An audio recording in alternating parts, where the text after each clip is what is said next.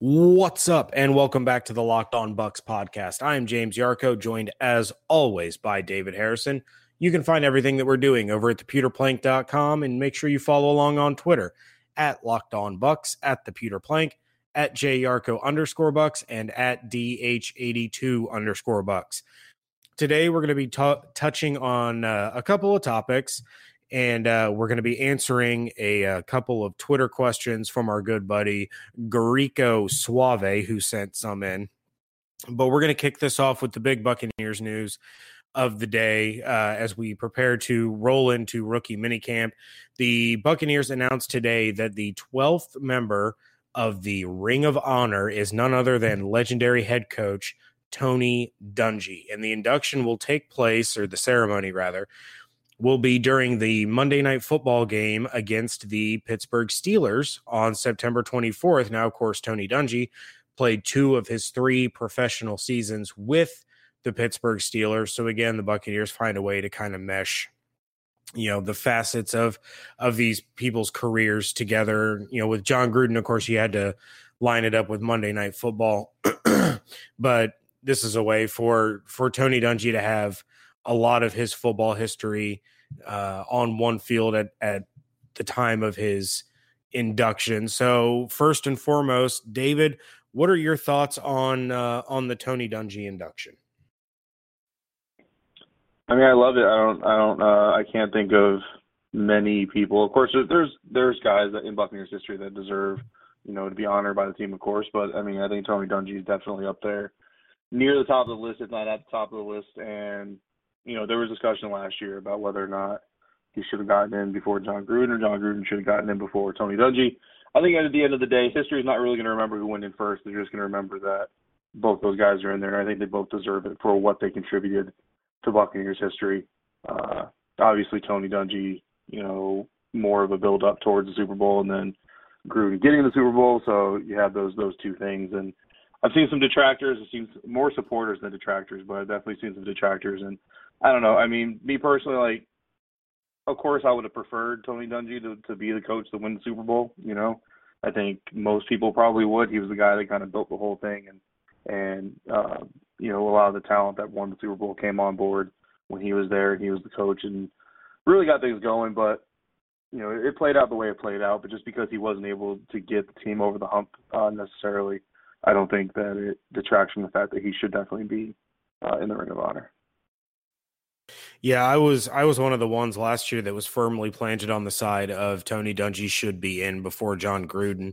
When you look at the overall body of work, yeah, John Gruden, of course, won the Super Bowl, but the overall body of work, Tony Dungy still has the highest winning percentage of any coach in franchise history. Yeah, and as you said, he kind of built what led to a championship team. Now, I'm also not one of the people that says Gruden won with Dungy's team. Gruden did a lot to change the roster over and get it the way he wanted it, to put them over the edge. But that was more on the offensive side of the ball. It was Tony Dungy coming over from Minnesota, installing that Tampa 2 defense, working with Monty Kiffin, getting that team going, taking the picks of Derek Brooks and Warren Sapp, both of which he wanted in Minnesota, and Sam Weish was able to get them in Tampa. But he had that foundation there with Sapp, Brooks, and Lynch that were the perfect players for the system that he wanted to implement. And what happens is he leads the team to 4 playoff appearances in his 6 seasons. He gets to a NFC championship and holds the greatest show on turf to, I'm not 100% sure, but I would be pretty, I would feel pretty strong in saying their lowest scoring performance when they were at their peak, of course, and the Rams went on to win the Super Bowl. So, we had the whole Riddell Anthony, was it Riddell Anthony or Jaquez Green, the catch rule? I can't remember now. Bert Emanuel. God, I was all over the place on that one. Why didn't you stop me? The Bert Emanuel rule where, the refs ruled it incomplete. It ultimately should have been ruled a completed catch, and who knows what would have happened if the Buccaneers had gone on to meet your hated Tennessee Titans in that Super Bowl. I don't hate Tennessee Titans. You hate the Tennessee Titans. That was as heavy of a sigh as Bailey dropped when I mentioned the Red Sox on our round table. That was a heavy, heavy sigh. But no, I'm excited. I don't think there was a better person to put in this year. I think he should have been put in a few years ago. So, when I tweeted it out, it was, it's about time. So I'm excited for Tony Dungy. And he's excited. He was tweeting about it, and he feels honored. He was inducted into the Colts Ring of Honor. I think it was in 2010 or 2011, right around there. Of course, he became the first African American head coach in NFL history to win a Super Bowl. Back when the Colts beat the Bears in Super Bowl 41. So, excited for Coach Dungy and the Dungy family to finally kind of get the recognition that he's deserved for a long, long time. This is long overdue. And, we're still going to have guys like Rondé Barber is still going to get his name put up there. But I mean, honestly, after I would say Hardy Nickerson deserves a spot up there. But aside from those two, I mean, off the top of your head, can you think of anybody that needs to be enshrined up there, after Dungy, Barber, and arguably Hardy Nickerson? The Parrot. The Parrot, yes. Zsa the Parrot, of course. I hate you. I don't off the top of my head, no, I can't. Yeah, I mean, to me, that's kind of where it ends, which is why it was so puzzling why they started knocking them out two at a time. It's like, guys, you don't have that many to go with. Like, you need to kind of string this out. I mean, maybe Josh Freeman. If Josh Freeman wins the Grey Cup with the Montreal Alouettes, does Josh Freeman go in the Ring of Honor? I mean, that's kind of what we're reduced to at this point. Oh, Simeon Rice deserves a spot up there. Yeah, Simeon Rice should be up there. Joey Galloway. No, I love Joey, but he didn't do enough for the Bucs. I know you want him just because he was a Buckeye. I know. Yes. Also, next you'll tell me Will Allen deserves to be up there. I was actually right about to say Will Allen. Oh, God. Get out of here with that. If Will Allen deserves a spot up there, then so does Aurelius Ben. How about that? No, Aurelius Ben should never been in the NFL. Oh, how dare you? You're only saying that because he went to Illinois. No, I'm saying that because it's true. Rashard Mendenhall had some potential. He went to Illinois. Simeon Rice went to Illinois. I'm a fan. So, anyway, yeah. Congratulations to Coach Dungy, of course, and I'll be excited to see that. Hopefully, they do the live stream on Twitter or Facebook for those that are not in attendance, because we know ESPN won't broadcast the entire ceremony, so it'll give fans that they can't be there an opportunity to watch.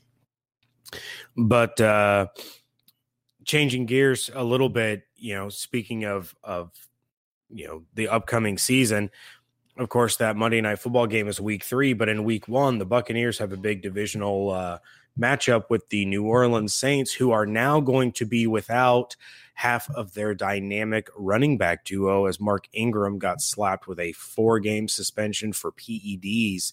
I don't want to harp on this too long, but what's your immediate takeaway of the Saints losing Ingram for the first 4 weeks of the season?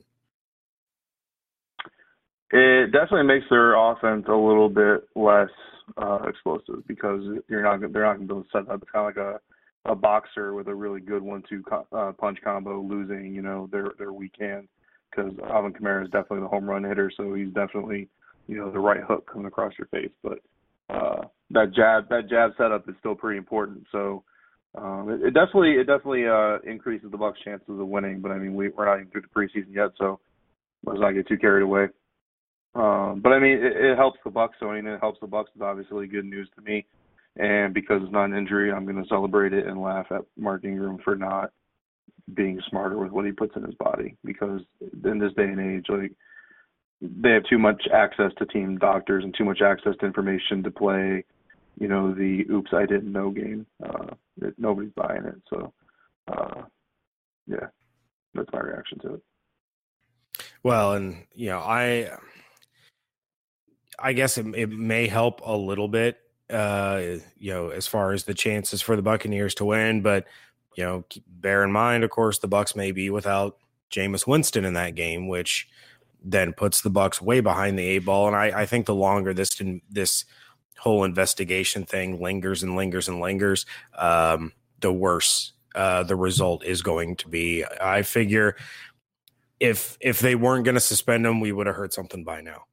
So I'm refraining from, taking any shots at Saints fans or anything like that, because, we still have a big question mark and cloud hanging over our heads, wondering if the franchise quarterback is going to be available at the beginning part of the season. And that rough stretch, you start at New Orleans, then you're playing the Eagles, then you're playing the Pittsburgh Steelers. I mean, that's going to be a rough start if Jameis Winston isn't under center. And I mean, for the Saints, though, I mean, those 4 games, there's 2 within the division themselves. They got the Bucs and the Falcons in those 4 games, so it's a pretty important stretch of 4 games to start out the season for them as well. Oh, for sure. I heard, I saw a rumor on Twitter that I guess, I don't know how good of a rumor it is, but I guess some people are saying they're hearing the Saints might target DeMarco Murray. I would make a lot of sense, and I guess it's either today or tomorrow is kind of the cutoff for the compensatory formula. So we're about to see kind of wave 2 of free agency start to pick up, because these free agents the teams are about to be able to start signing won't go against any potential compensatory picks that they may get. So we'll start to see guys like DeMarco Murray and Eric Reed and who's the other, Trey Boston, and these guys start to sign on with teams before these OTAs and these mini camps really get underway, because now teams won't lose their potential compensatory pick status.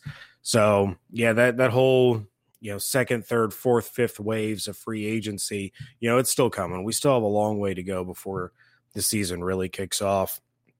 A couple other quick notes, David, before we get over to the Twitter questions that you have loaded up and ready to go. The first is a former Buccaneer and a former Tampa radio personality, and Booger McFarland will be joining ESPN's Monday Night Football broadcast group. He's going to be the sideline analyst, I think is what they're calling him. He's not a sideline reporter. He's going to be a sideline analyst. But of course, Booger played for the Bucs.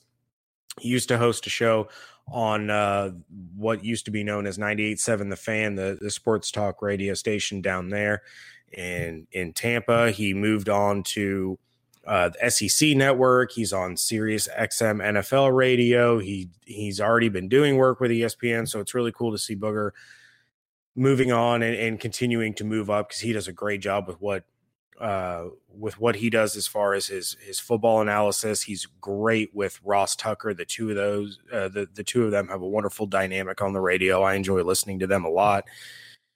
And the other thing is that the Hard Knocks featuring the Tampa Bay Buccaneers won the Sports Emmy for Outstanding Serialized Sports Documentary. So real quick, before we move on to the Twitter questions, any thoughts on Booger joining Monday Night Football or the Sports Emmy? I mean, it's cool. I look forward to seeing Booger out there on the sideline. Like you said, he's got a lot of good things to say usually, so looking forward to that. And then, I mean, just congrats. I mean, Hard Knocks is Hard Knocks, and they're probably in the running for that Emmy every year. But it's cool to see the season that the Buccaneers ran, getting some recognition. So, congrats to everybody. Yeah, at least something good came out of it. That's all I got on it. It was a disappointing season. We all got excited after Hard Knocks. I'm excited now. I'm getting there. We have a long way to go. I'm not going to get super excited for football season yet. Because then I have nowhere to go but down until August. That's true. It's a long wait. Hopefully there's a Stanley Cup championship that we could celebrate over the summer. Not that you care about hockey. I am getting back into it slowly but surely. All right, that's what I like to hear. All righty, David. Well, go ahead and hit us with the Twitter questions from our buddy Greco Suave, and then we'll get out of here. Yeah, so Brian sent in 2 questions. So the first one is about the running back, and basically he's saying he doesn't see a solid number 2 running back option. He asks if we think the Bucs are still looking because he's worried that they could fall into a Dalvin Cook situation, like with the Vikings. If, for those who remember, Dalvin Cook got injured during the season, and the team was left to rely on a backup. Obviously, that worked out for them actually pretty well for the most part. And then he's asking if we can safely say that Tampa Bay will be drafting a running back next year. He doesn't really specify when in the draft they would take one, but whether if we think that the Bucs are going to draft a running back next year. Okay, well, I'll start off with the last thing that you asked, and that was, can we safely say the Buccaneers are going to be drafting a running back? I'm not going to safely say that they're going to be drafting anything next year. The last thing that I'm thinking about at this point in time is the 2019 draft. I still have a hangover from the 2018 draft. I'm not worried about that right now. We have rookie minicamp. We have regular minicamp. We have OTAs. We have training camp. We have preseason. We have the regular season. Hopefully we have the postseason before I'm even going to begin thinking about what's going to happen in the draft. That being said, hopefully the Buccaneers do not deal with a Dalvin Cook situation where their new running back is tearing up the league and then tears up his knee. It's the last thing we want to see for Ronald Jones. But I'm not super concerned if that were to happen, to have Peyton Barber and Jacquizz Rodgers kind of taking the reins. And I know it's very adamant about wanting to draft the running back, and I don't see Peyton Barber as the feature guy in an injury situation. You got to play with the cards that you're dealt. I'm not going to be overly concerned if they have to rely on Peyton Barber. It gives him yet another opportunity to prove that he can do it, and he's in a contract year. He's only on this team for one more year. So he could turn around and turn that into a big deal in free agency, just like Jerick McKinnon did because of the Dalvin Cook situation. So I'm not concerned about that. The roster is always a fluid situation. You're going to have guys getting cut. You're going to have guys that aren't fitting in with their team who get put on the trading block, a la Adrian Peterson with the Saints and then going to the Cardinals. I wouldn't stress it too much. Peyton Barber and Jacquizz Rodgers are more than capable of being able to run the football. Charles Sims is not. So that's what would concern me. If they have to rely on Charles Sims to be the feature back, then we're all screwed. I wouldn't worry about it too much. Peyton Barber is more than capable of carrying the ball 15 to 20 times in a game. He doesn't have that explosive ability that Ronald Jones does, but injuries happen in the NFL all the time. Jameis Winston could go down for the season with an injury. Mike Evans could go down for the season with an injury. Gerald McCoy, Quan Alexander, it happens all the time. Next man up. The guy behind him has to produce. So, we'll cross that bridge if and when we get to it, but it's not something that I would be too overly concerned with right now. Yeah, no, I'm with you there. I'm not really looking to the 2019 draft right now either. There's a whole lot of time between now and when that gets all spun up. I think with Ronald Jones, with Payne Barber, with Jacquizz Rodgers, we've got 3 running backs in there that can produce if called upon. I mean, I know Rodgers obviously didn't get a whole lot of playing time last year. I'm not really sure what sparked that, but I mean, for what it's worth, the 2 games that he got 9 or more carries, or he got more than 8 carries, they won. I mean, I wouldn't necessarily say going back on it that Jacquizz Rodgers was the missing link to the season, but it is kind of odd to me. I kind of thought about it throughout the season that it was a little bit odd that he wasn't getting a little bit more playing time. So I don't know if maybe there was a lingering injury there or something like that. He's in a contract year though, so I wouldn't be surprised to see the Bucs give him a little bit more action and kind of see if he's a guy they want to keep on the roster moving forward. He's still under 30, so he's definitely a player they could look to, especially with their their cap situation, all the money they're going to spend on some of their key free agents, get him on a 3-year team-friendly deal. He's a consistent guy who can come in a pinch and play his role very well. So, and then Peyton, I mean, he showed a lot of potential last year. We talked about it before. I wasn't comfortable with him necessarily being the guy alone coming into the season. That's less to do with Peyton Barber, more to just I really don't want to see my team put all of their chips on the shoulders of a third-year undrafted free agent who has about a quarter of a season worth of starts. Like, that just doesn't seem like smart business in my eyes, right? Like, no matter who the player is, not a knock on Peyton. I'm a big fan of Peyton's, but I think him and Rojo can probably team up pretty good and give us a pretty good dynamic deal going on out of the backfield with Jacquizz Rodgers there, and then Charles Sims, who knows? To me, he's firmly planted as number 4, but again, we're not even to camp yet, so let's kind of reserve all of that till we get there. And then the second question they sent in was, given all the weapons that the Buccaneers have, specifically outside, defenses aren't going to be able to stack the box. So do we see Ronald Jones being a guy who can get those tough yards? He gave goal line and fourth and short as kind of the specifics. Do you think Ronald Jones can be that guy? Well, I mean, when defenses aren't able to stack the box, when they're having to worry about OJ and Cam Braid and Mike Evans and Djax and Godwin, he's going to get open running lanes to begin with. But in those third and fourth and short situations, those goal line situations, watching what Ronald Jones was able to do at USC, I have absolutely no question whatsoever that he can get the tough yards. He's going to fight for yards. He's going to break tackles.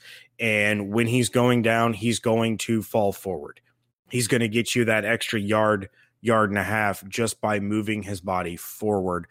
Very similar to the way Peyton Barber does it. He's not going to get pushed backwards. He's always going to get, whatever he can. So, yeah, I'm not worried at all about Jones being able to get those tough 2 to 3 yards or bust through the line to get that touchdown on third and goal from the 2. He's more than capable of doing that. He's not just a home run hitter. He's not just as Dirk Cutter would put it, an explosive play guy the way Charles Sims is. He is a all-around running back, and that's what you want. That's what you want out of a future guy. Now, he hasn't been handed the number 1 job yet. He still has to earn it. But that's the kind of running back that you want to get. He's not just a complimentary guy. He is a legitimate 3-down back that can be on the field in any given situation. So the Bucs aren't tipping their hand the way they did when Charles Sims would come into the game. And it's like, all right, well, it's pass play. This dude can't run. So yeah, there's no worries on my end about him getting the tough yards or the goal line carries and not being able to punch it into the end zone. Yeah, I'm the same. I don't have any concerns about Ronald Jones' ability to muscle guys around a little bit if he needs to and fall forward after contact. But I think, just looking at the way that Jones and Barber contrast with one another, I think Peyton Barber is he's much better built to be kind of that battering ram type of running back, while Ronald Jones is better at, like you said, kind of mixing it up. He's a guy that when he's in there, you can run inside, outside, you can go with pass plays.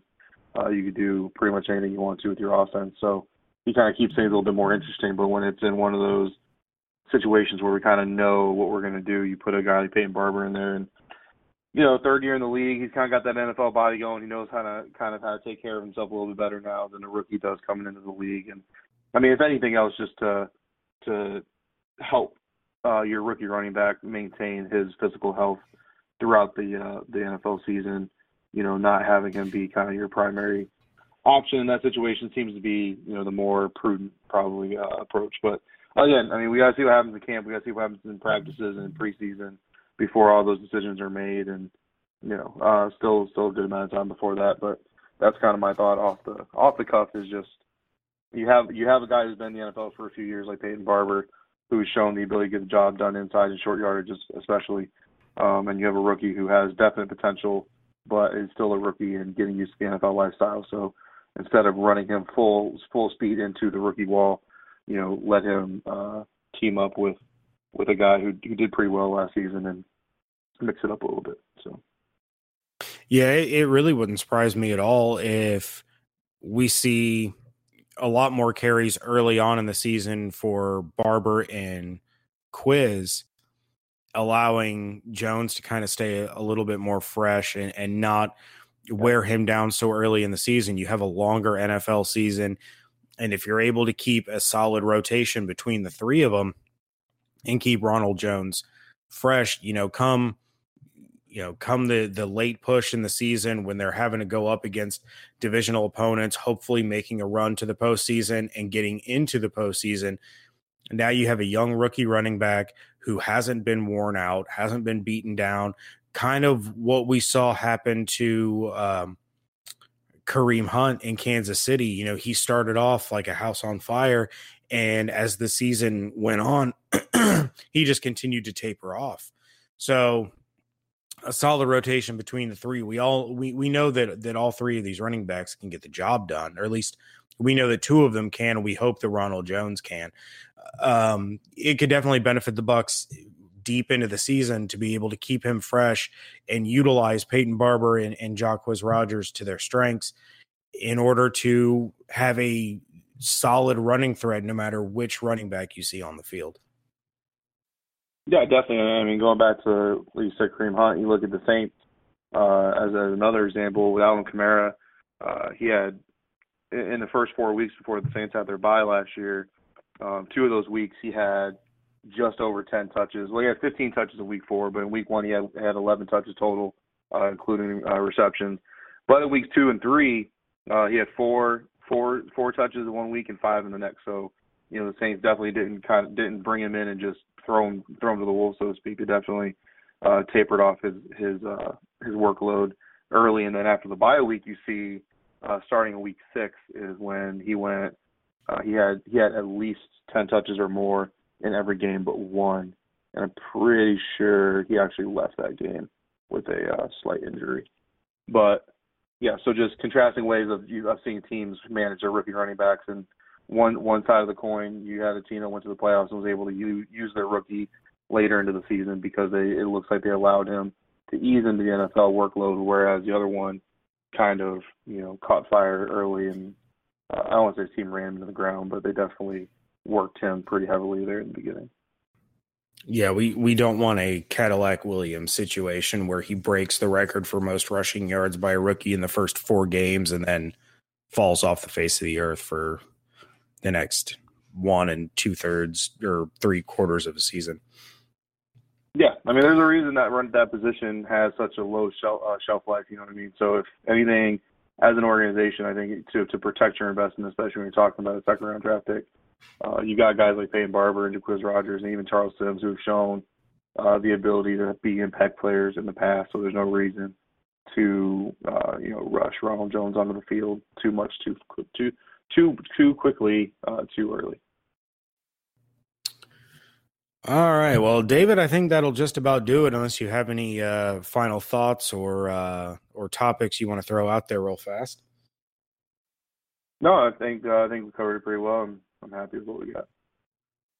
All righty. Well, we'd like to thank all of you for joining us. Make sure you tune in Friday. We have a very fun and very special interview as we send you into your weekend with a special Mother's Day episode of the Locked On Bucs podcast. But until then, make sure you're following everything that we're doing over at pewterplank.com, and make sure that you're following along on Twitter at Locked On Bucs, at Pewter Plank, at JYarcho_Bucs, and at DH82_Bucs. Hope you all have a wonderful and fabulous Wednesday, and thank you so much for joining us right here at Locked On Bucs.